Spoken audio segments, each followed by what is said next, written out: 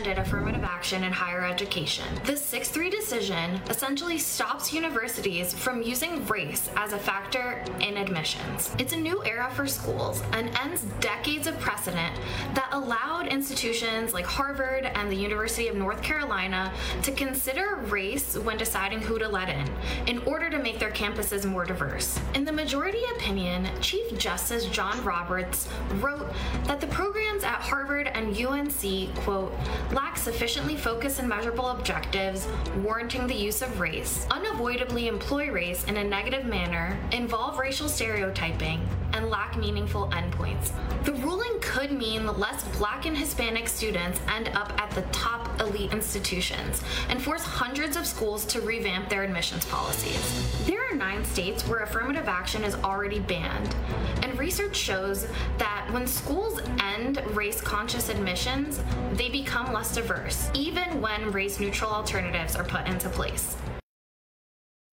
Shut up and atone for your whiteness. Welcome back to Training Tuesday on the Rob Maness Show here on the Red Voice Media Network. And man, if you don't get going after watching Chad Caton on the RBM Roundup, go check him out on I'm Fired Up at 2:00 on the Roku channel or on the Rumble channel, and go sign up for the Rumble channel and subscribe to that. We'd appreciate it.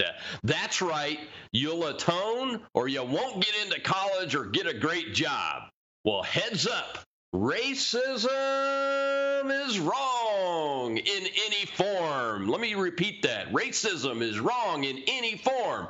Preventing any American from the opportunity to succeed in life is antithetical to our foundational idea, and using the law to do it is repugnant to the Constitution of the United States. That is essentially what the Supreme Court of the United States said was happening when it struck down affirmative action in college admissions at Harvard and the University of North Carolina, and it is a decision that applies to everyone. Of course, the howling from the Marxist left in America began immediately and continues to screech that diversity will be hurt if colleges must admit more smart Asians. What? How stupid is that? Yeah, the court found in favor of Students for Fair Admissions, a group representing Asian students being discriminated against by these 2 prestigious schools. Well, Outkick's Bobby Burak joins me again today to discuss his new article that covers all of this, and he calls it for what it is: excused racism, and it destroys rather than helps our society. Bobby, welcome back to the Rob Maness Show, sir. Rob, I appreciate it. That's a great article. You know, I don't know if you caught the very tail end of that cold open there, but, you know, somebody made mention, if I remember correctly, that the diversity is gonna decrease, and it's going to hurt us.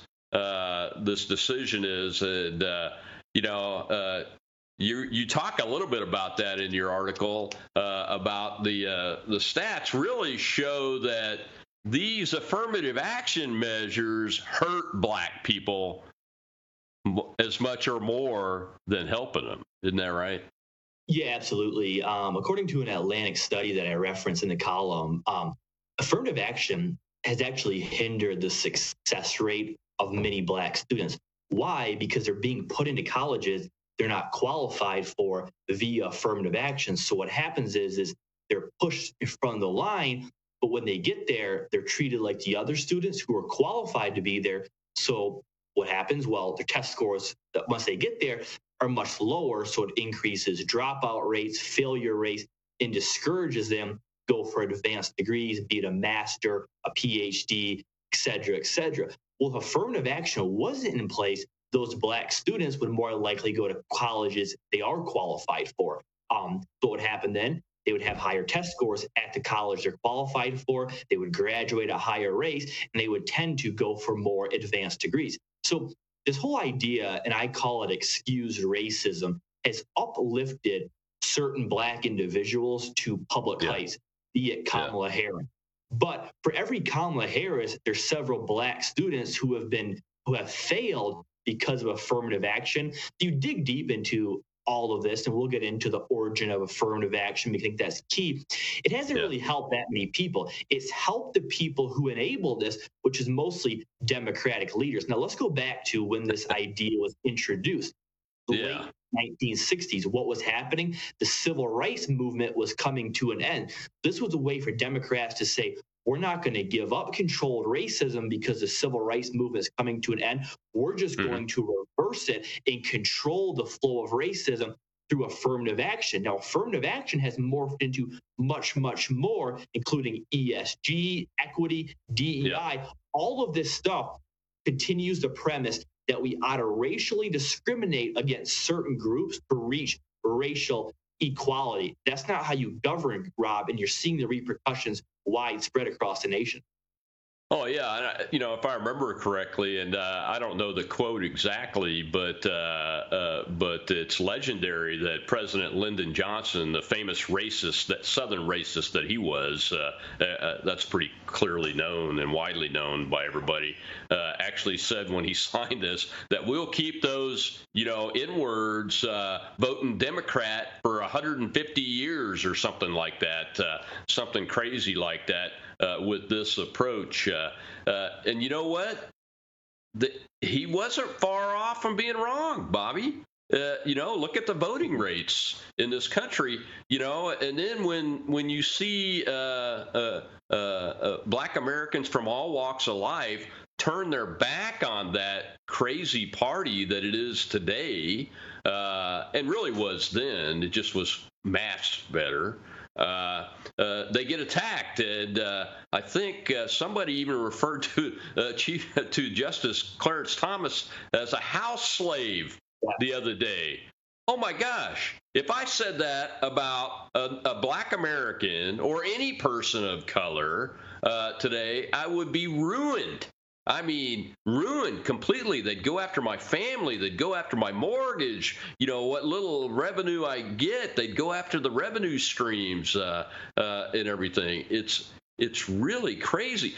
When you were doing the research on the history of it, and I ask you this because I saw a CNN video that I'm not going to play during the show because I don't think it's very accurate, but they said that this was put in place to address the violence that was happening in society. Now, there was a lot of violence, but there were usually things that triggered it off, like Martin Luther King's assassination, his murder, resulted in a lot of riots in, I think, 60 cities around the country. But you know what? The Vietnam War, when Black Americans are getting drafted at a higher rate because they couldn't afford to go to college, and they were getting creamed and killed and maimed in the Vietnam War at a higher rate than any other demographic, that caused riots at home too. But it wasn't necessarily the foundational piece to this wasn't necessarily to stop the violence. I always thought that it was another step to try to correct the wrongs of America for the first 165, 175 years or whatever those numbers were. Do you agree with that? Have you seen that CNN video? No, I haven't. But one of the criticisms that I get, Rob, is that I tend to be late to a story. My column came out 10 days after the Supreme Court ruling. But the reason I do that is because I don't want to rush to judgment. I want to spend time, do the research, form my thesis, and challenge myself and question myself. So I did so much research on this for 10, 11 days. It made it my priority every morning to get as much information on this as possible. But look, there's a lot of reasons why the Democrats will say they enabled affirmative action. But ultimately, it comes down to, they would never say this, but at the end of the civil rights movement, they feared that we would head toward a colorblind society where they could no longer use racism as a political weapon, because their message, and it continues to be today, we're the party to defeat white supremacy and systemic racism. Well, if you don't enable stuff like affirmative action and equity and DEI, it's no longer a conversation, and Democrats lose that political advantage. That's why Joe Biden, every time he goes to a college, says white supremacy is the most lethal threat to the homeland. Look, it's a lie. He never cites any evidence, but according to a Gallup poll, it's working. Race relations have heightened racial tensions, rather, 20% since he took office. So this idea of systemic racism, this myth, this idea is incredibly beneficial to Democrat Party. That's why they introduced affirmative action. It's not to stop violence. I mean, that's a great excuse. A lot of people might believe that, but there's simply no evidence of that at all. And I want to go back to one more thing you said that was really important. So you're right. Yesterday, the Minnesota Attorney General called Justice Clarence Thomas a house slave, as in Stephen from Django Unchained. There's two types of racism that are prevalent all across the country. One is the one I talk about in this piece, and that is the racism against white people and Asians in college and institutions, and particularly in the workplace, which, by the way, is going to continue.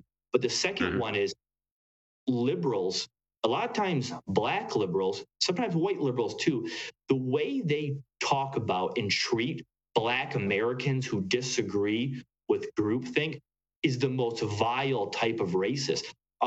Samuel L. Jackson, Joy Reid, they often refer to Clarence Thomas as Uncle Clarence because he disagrees with them. The attacks on someone like Clarence Thomas, Candace Owens, Sage Steele from ESPN, because they're people of color who disagree with Democrat thing, all of a sudden they're now subject to racism from the corporate press and politicians.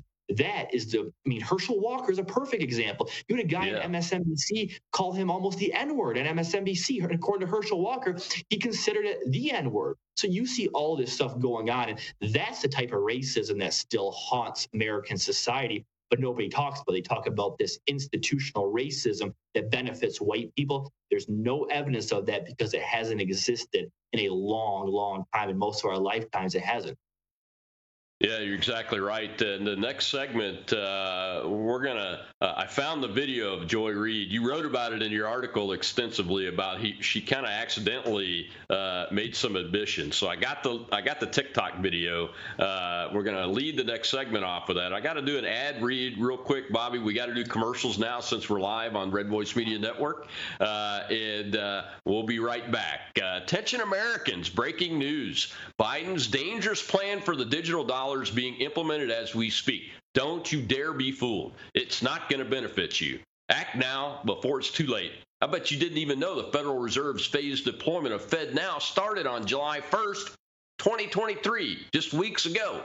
Brace yourselves. This may catch you off guard, as it has many others. Your hard-earned assets are at risk, but there's a way to legally opt out of the digital dollar in time. How? With one straightforward, entirely legal tax loophole. Contact my friends at American Alternative Assets for a free wealth protection guide. Learn how to safeguard your wealth from a failing dollar and volatile markets with gold and silver IRAs. Dial 833-2USA-GOLD. That's right. Call right now. 833-287-2465. This invaluable guide will outline the precise steps you need to take to immediately transfer your IRA or 401k into precious metals, all without any tax consequences. Don't let the Biden regime force you into using the government's new digital dollar that they can turn off and keep you from doing things like buying ammunition or food with. So call 833-2USA-GOLD. That's right. Call now. 833-287-2465. Yep, that's 833-287-2465.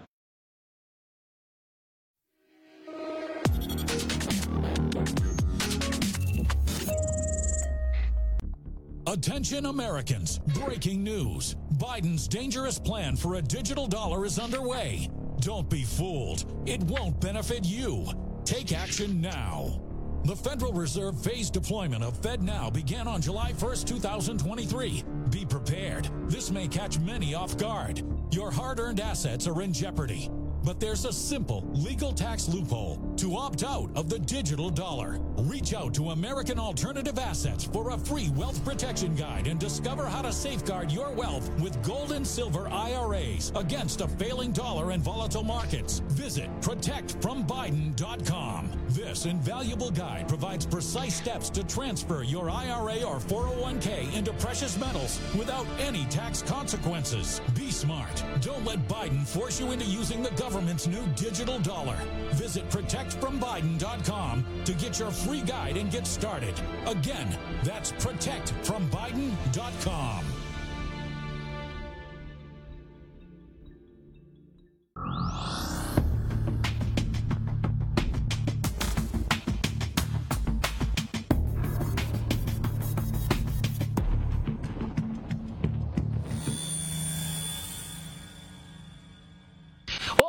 just be clear. I got into Harvard only because of affirmative action. I went to a school no one had ever heard of in Denver, Colorado, in a small suburb. I didn't go to Exeter or Andover. Yeah, I didn't have college test prep. I just happened to be really nerdy and smart and have really good grades and good SAT scores. Right. But someone came to Denver, Colorado to look for me.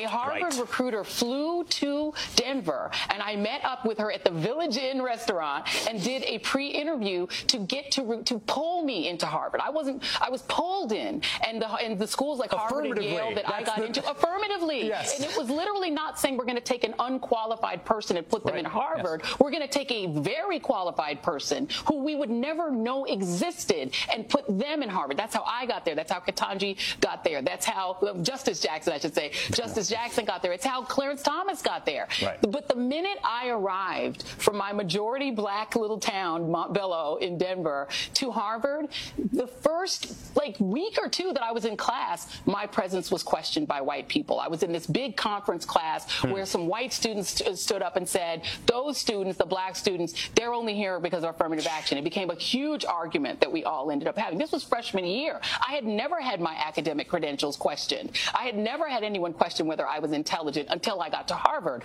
And it was a defining point of my experience there. It's why I really was one of the many reasons I was miserable there my freshman year. Yeah. You feel completely out of place, and people keep telling you shouldn't be here. And yet, some of the people I went to school with were far less smart than me or the other black folk there. They got in because their daddy and their granddaddy. I went to school with somebody whose name was on one of the buildings. You're going to school with people whose names are on the buildings, who are third and fourth generation legacies, whose parents pumped money into Harvard to get them in.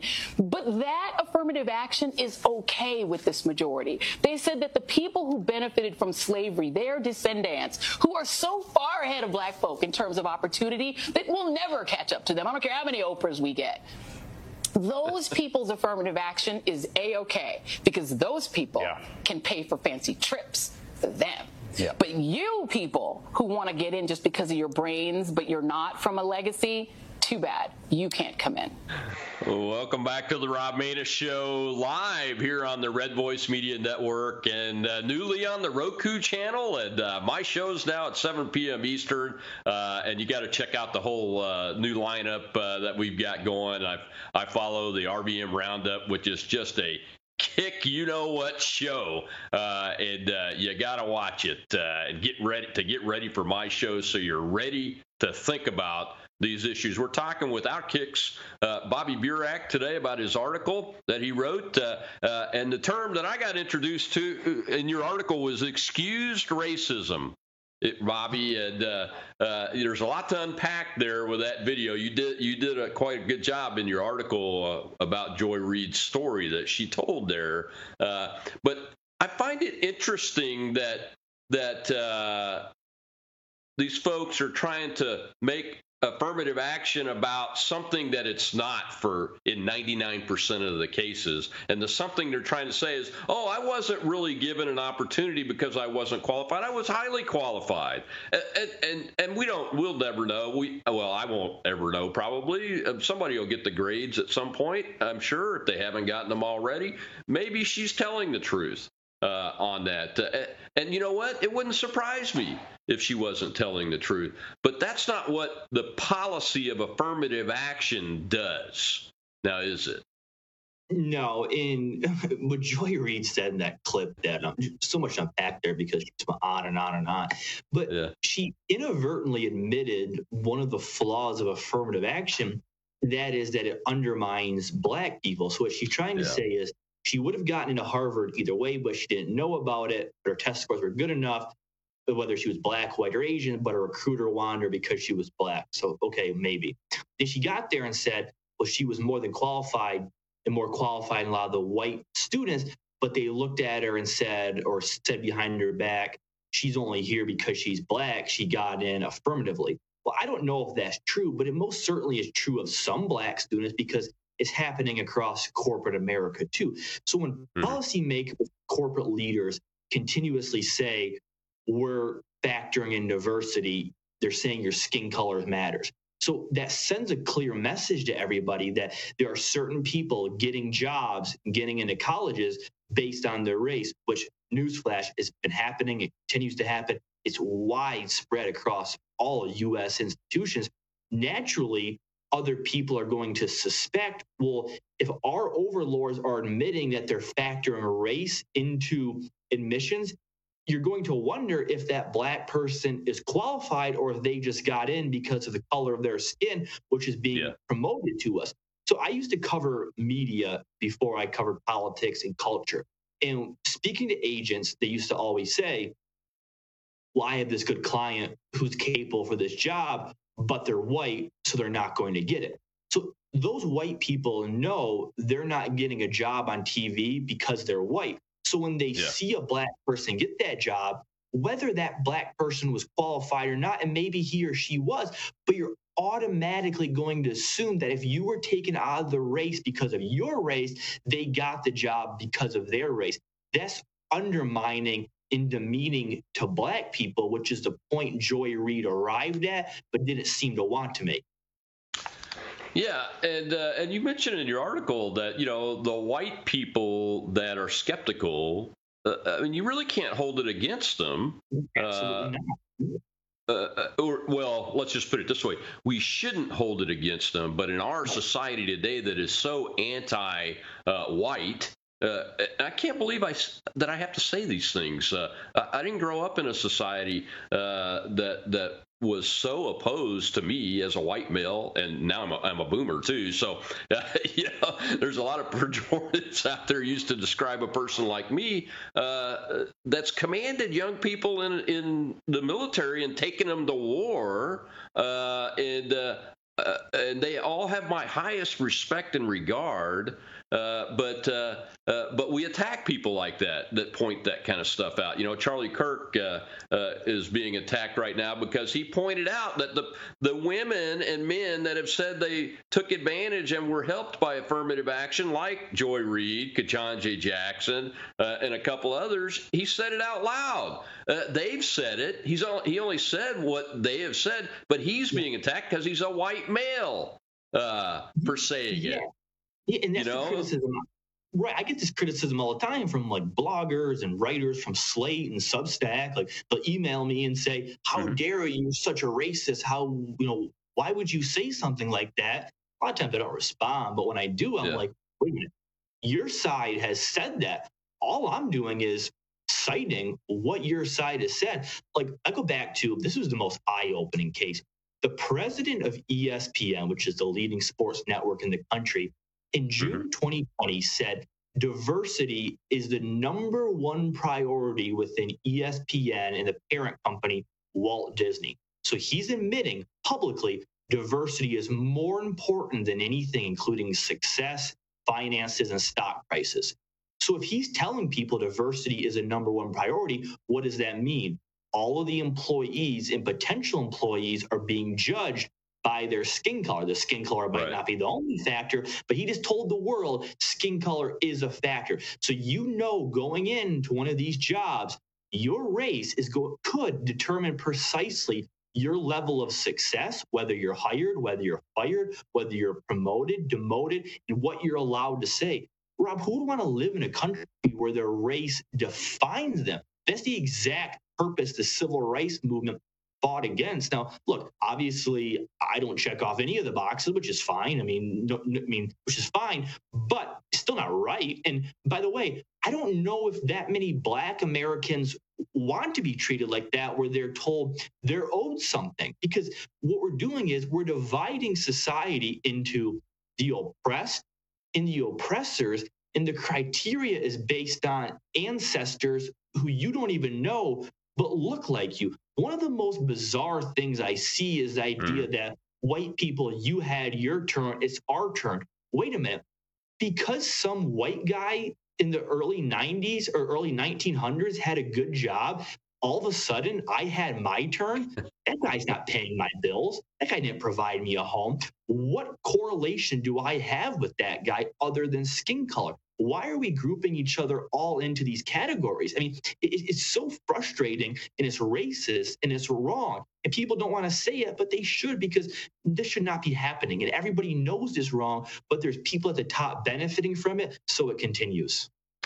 Yeah, my parents were both born during the Great Depression, and they came from large families that were extremely poor.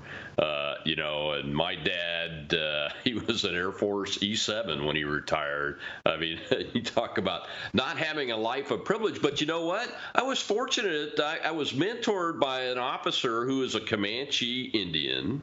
Who is my best friend in the United States Air Force, it turned out, and we are still great friends. And he helped me get into Harvard in a master's program. And I tell you what, Bobby, the people that I met there during the program, especially the undergraduates, were just so much more smarter than I was. I was really kind of in awe about it all. But the other thing that I saw was that Harvard had to build a lot of infrastructure to make sure that some of the folks that they brought in were able to get through the classes, because they didn't want to get into one of the things that Joy Reid talks about and that you've talked about in your article, and that is that bringing in unqualified people, they struggle, they drop out. Instead of going to a school where they would be qualified and they go on to get a master's degree or a law degree, and then enter society with a higher paying job, they go through this struggle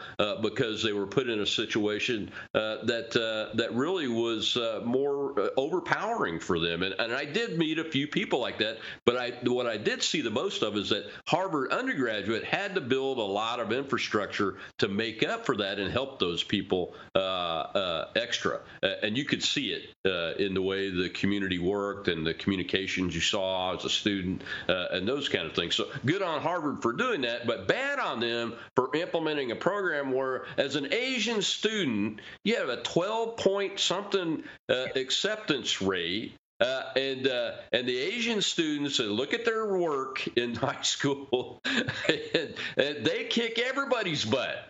Because they're just hard workers, and they put their shoulder to the wheel. Their parents have taught them that. Many of them have parents that are immigrants from communist countries and those kinds of places, and they're proud to be Americans. We shouldn't be treating people of color like Asians like that. We shouldn't be treating anybody like that. It's crazy. I laugh because 2 months ago, a CNN article came out complaining there wasn't enough Black heart surgeons, and that we need to reestablish a way for there to be more Black heart surgeons. Well, Rob, if I ever need heart surgery, and pray to God I won't, but you never know, I wouldn't care what skin color my heart surgeon is. I would want the best heart surgeon.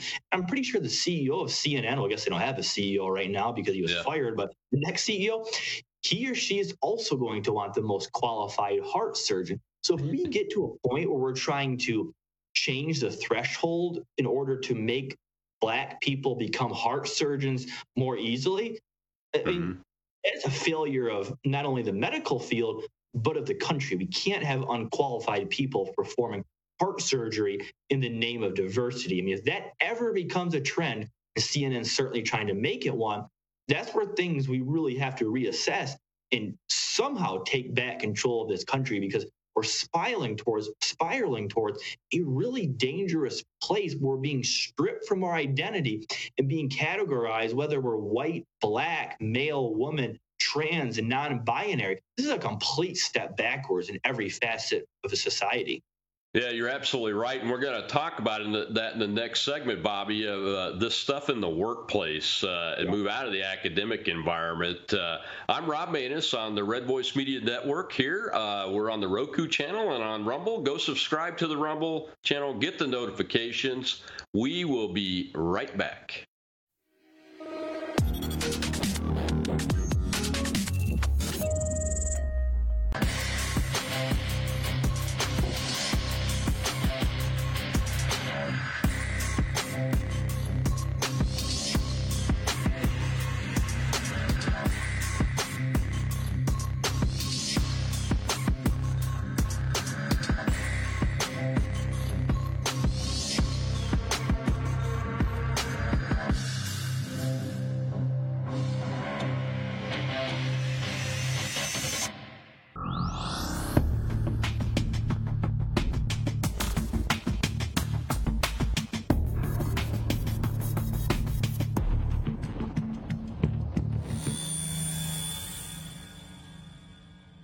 you now make a point of that's an investment criteria for you. Well, behaviors are going to have to change, and this is one thing we're asking companies. You have to force behaviors, and at BlackRock we are forcing behaviors. 54% of the incoming class are women.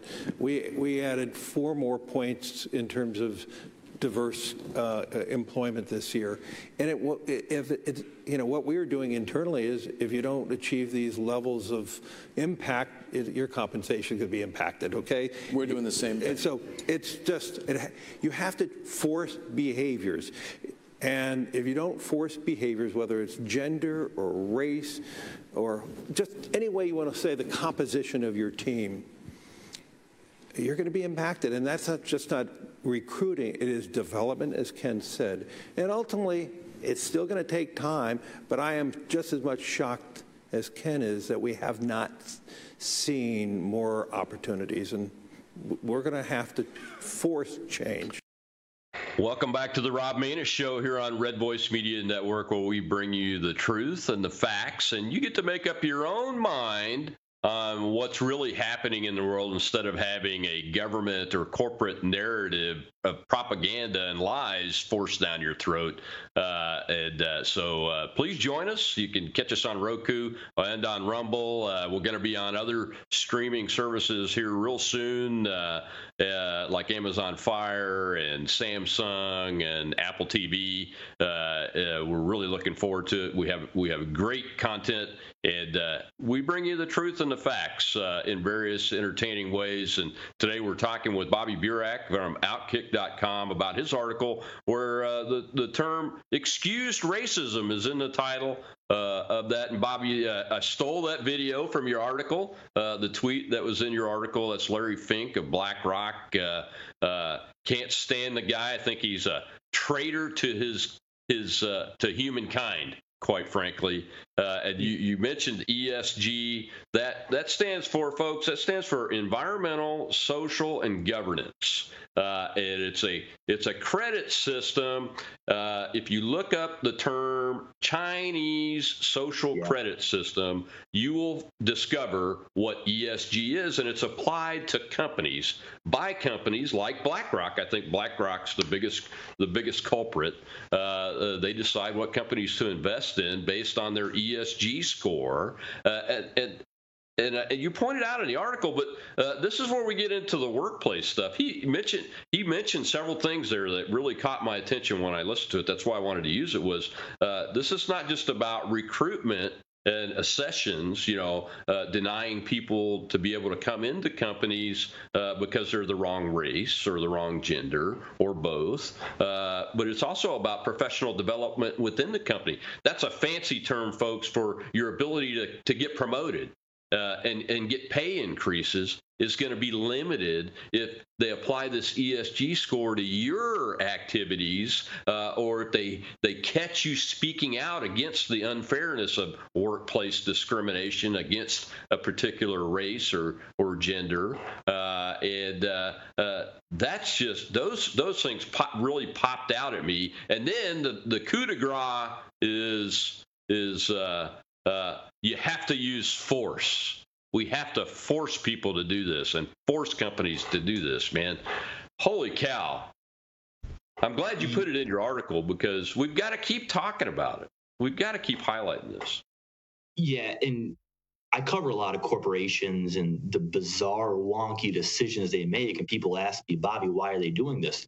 The answer more often than not is because of ESG. And you laid it out there. I mean, in short, you're handed an ESG score based on your dedication to certain categories.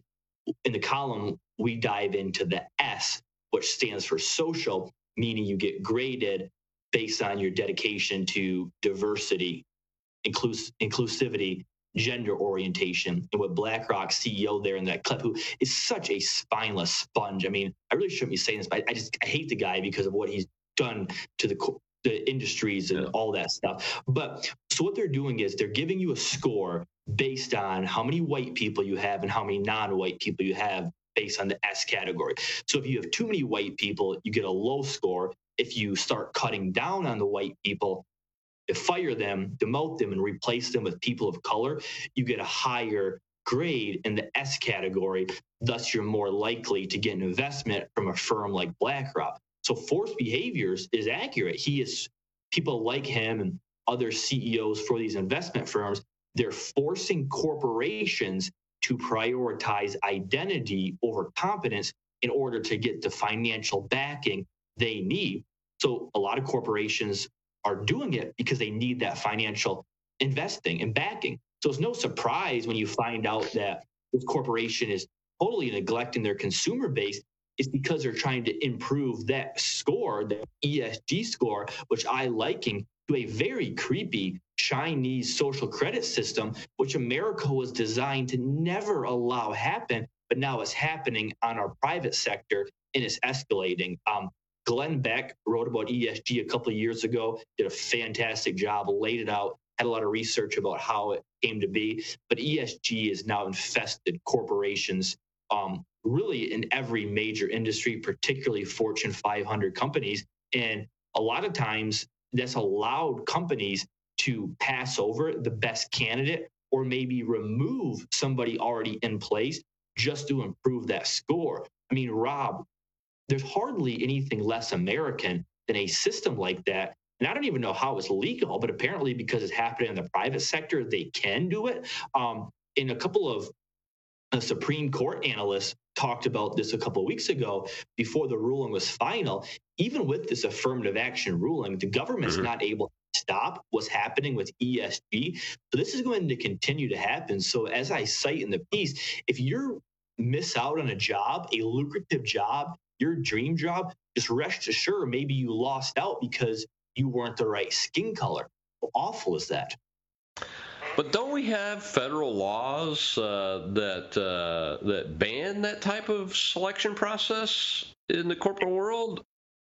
I thought so, but apparently it's not, because I don't know that they actually say like, hey, we didn't hire you because you're white. But they're having an outside firm grade them. So I mean, I think it's obvious that it's happening. But these corporations aren't openly saying, hey, we fired you because we're white. Hey, we hired you because you were non-white. So I think it's very hard to prove in court. And plus they would say, well, they could say that, well, we're not worried about ESG scores, but we took money from BlackRock anyway. I think it'd be hard for a lawyer to pinpoint that. But it's one of those things that we all know that it's happening. And as of right now, there's really no way to stop it. Yeah, well, I know there are some bills going through the Congress in the Republican House of Representatives that are being put in the public that address ESG and really ban it. It should be outlawed. Quite honestly, maybe we need to adjust the major antitrust legislation that already exists and add that to it, because really it's an antitrust issue, because all these companies are colluding together. They're colluding together against those that they say shouldn't be rewarded, regardless of how well they can perform or how well they can compete in the corporation or society, wherever it is, and that's an antitrust issue to me, because they folks like Fink, they have almost unfettered power, much like commanders in the military. Before the break, you talked about the jobs and your heart surgeon. We just did a show yesterday about the new nominee for the chairman of the Joint Chiefs of Staff's hearing, and he signed a letter as the Chief of Staff of the Air Force that said there were 5,400 too many white officers. And he is fully signed up to diversity, equity, and inclusion, and a form of ESG being implemented on his subordinate organizations. And now he's going to be over the entire military, the most senior military officer in America. And it looks like the crazies in the Senate when I say crazies, I mean the career politicians on both sides of the aisle have no idea what time it is. They treated his nomination hearing on the committee like it was in the 1980s when you had guys like Sam Nunn and John McCain being collegial and that kind of stuff. Well, that's not what time it is. We can't compromise with these people. This man is a Marxist. He has embraced Marxism through critical race theory. That's what Fink is doing through ESG. That's why it's so easy to relate it to the Chinese social credit system, isn't it, Bobby? Oh, yeah, it is. And someone like Fink, Rob, I spend less time now reading about what people are doing in D.C. And one of the reasons is because people like Fink, he's way more powerful than most politicians because he's not elected and he's influencing corporations with no term limit. And his power, a lot of times, unilateral. There's very few people in D.C. more powerful than Fink and a lot of other of these institutional leaders. We need to shine a light on people like him because of what he's doing. I know last time I came on this show, I raised awareness about Benjamin Crump, the civil rights attorney. A lot of these people have gotten a pass because we focus so much on senators and lawmakers. Those figures deserve attention, but a lot of times their power's overblown. It's people like Fink and Crump who are damaging the fiber of society. And those are the people that I'm going to continue covering because I think their impact is far more consequential.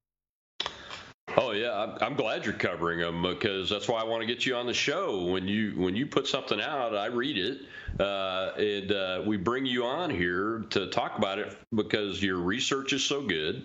Number one, but you're hitting the right tone, tenor, and issues, and the right individuals. There are those of us like me who served in the military for 3 decades. I'll cover the chairman of the Joint Chiefs and the politicians and those kind of things. But I promise the folks that watch this show that we will talk about everything that's important to them. And this is critical, Bobby. I mean, these guys like Fink. And I can think of a half a dozen others off the top of my head. Like I said, they have unfettered power, and it's much more. I don't think there's anybody in Washington, D.C. that's more powerful than a guy like Larry Fink, quite honestly, or any of these other corporate moguls that have this kind of power. Honestly, and they have made the government embrace ESG and diversity, equity, and inclusion. And in the last segment, I want to get into the workplace stuff, which really is about DEI. And DEI is I don't know if it's an offshoot of ESG or if it's just a parallel effort that's more closely aligned with organizational structure and personnel policy and those kind of things. In government service, we've always had equal opportunity EEO classes. I came in the late 70s into the military. My first real job was a government employee in the military, and we were required to take equal opportunity employment classes. Now, we were coming off of Vietnam, and I mentioned the riots and the young black men that were just creamed in the Vietnam War in larger numbers than they should have been, and those kind of things. So there was still a little bit of that going on, but the men and women that I sat in those classes with, and you were required for your first 3 assignments. So every time you change, you do a permanent change of station, which is every 2 or 3 years or 4 years. You're required to do the next level class for the first 3 assignments as a young person coming in. And it wasn't indoctrination as much as, hey, here's the history of race relations in America. Here's where the United States Air Force is. And the United States Air Force is where we're at a complete meritocracy. You get recognized and promoted, and our systems are built this way based on your merit to do the job, and you treat everybody with respect and dignity, et cetera, et cetera. And I lived under that system for 32 and a half years as a commander, a senior commander, 3 times, and had no problems. Saw zero issues with that. Well, we've got to take our last break. When we come back, we'll dive into the workplace issue a little bit more. I'm Rob Maness, Rob Maness Show on Red Voice Media Network. We'll be right back.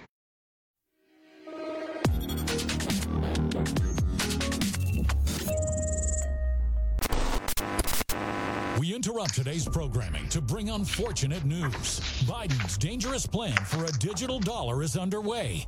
Don't be fooled. It won't benefit you. So take action now. The Federal Reserve's phased deployment of FedNow began on July 1st, 2023. Be prepared. This may catch many off guard and put your hard-earned assets in jeopardy. But here's the good news. There's a simple legal tax loophole to opt out of the digital dollar. Speak to someone at American Alternative Assets for a free wealth protection guide and discover how to safeguard your wealth with gold and silver IRAs against a failing dollar and volatile markets. Dial 833, the number 2 USA Gold. Yes, call now, 833-287-2465. This invaluable guide provides precise steps to transfer your IRA or 401k into precious metals without any tax consequences. Don't let Biden force you into using the government's new digital dollar. Call 833, the number 2 USA Gold. Yes, call now, 833-287-2465. Act swiftly, 833-287-2465.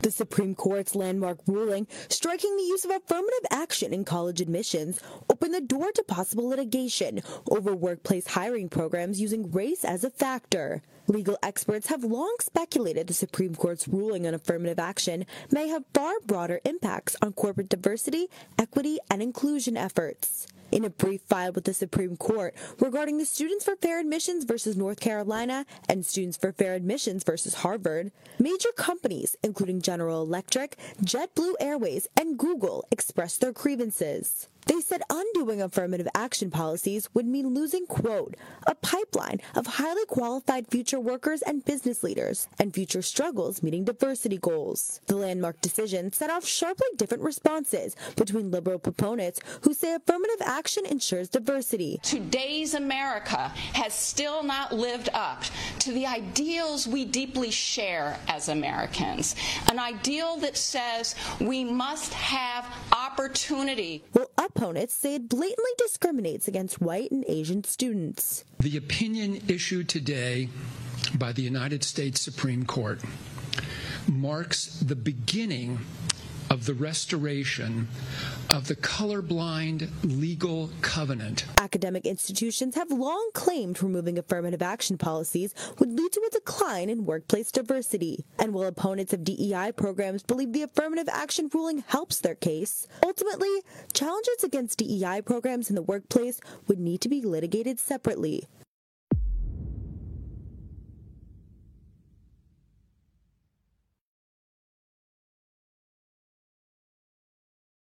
Welcome back to the Rob Maness Show here on Red Voice Media Network. And the Roku channel, we bring you the facts and the truth, and you get to make up your own mind about what's really happening in the world without government and corporate lying propaganda being forced down your throat. That's why we talk to people like Bobby Burak from Outkick.com, a great journalist that does great research, and we're talking about his most recent article where the term excused racism is really the theme of, it becomes, in my mind, the theme of what affirmative action really is. I mean, a lot of people can't really describe it. And you saw in that clip there, the big corporations are upset and they're whining about the judiciary decision. But I disagree with them. It's not going to shut down a pipeline of highly qualified people. That's crazy. Yeah, it was going to do the opposite. The idea of undoing affirmative action, at least as a use for college admissions, is to get more qualified people in colleges, not people who are getting in based on their skin color. And I want to bring up a point you brought up. is equity, DEI, are they offshoots of affirmative action? I would argue yes, because affirmative action enabled and introduced excuse racism, where you can legally and racially discriminate against targeted groups. That is what DEI is doing as well. DEI, the inclusion part is not accurate. It's actually exclusion. What they're saying is exclude this group from your hiring process. That's what DEI actually is. This whole thing that is making us more inclusive is not true. They're excluding people. And what's concerning is that, sure, the Supreme Court ruling is going to prohibit Harvard and North Carolina and these institutions to factor race into admission. But this ruling has nothing to do with AT&T, Walmart, all these other companies continuing to hire, promote, fire, demote, and elevate subjects based on the color of their skin. That is excused racism, because you're allowing executives, encouraging executives, incentivizing executives to look at candidates not based on merit, their success, their talent, or resume, but only define them by the color of their skin. It's so unfortunate that that's where we are, because in 2023, that was never supposed to be the plan. Well, yeah, and you were talking about the survey where people are more concerned about race relations than at any time in the last 75, since the late 60s.